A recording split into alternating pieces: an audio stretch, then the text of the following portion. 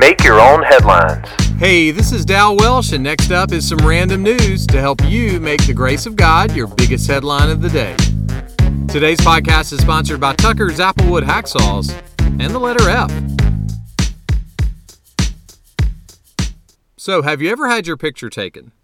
How about 200 pictures of you in 1 second?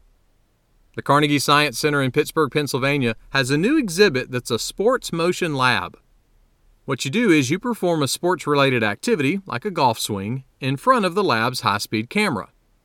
The camera records your movements at around 200 to 250 frames per second. Then you go to a second part of the lab to analyze how terrible your golf swing is. 4.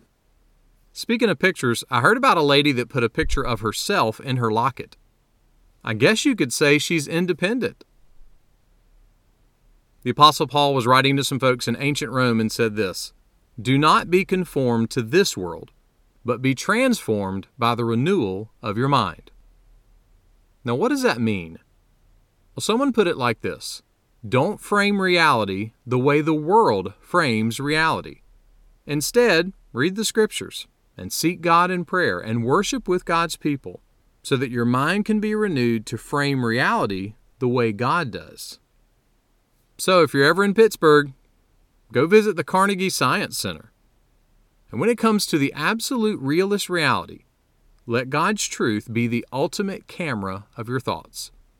It can snap hundreds of pictures per second to help your soul have the best frame of mind.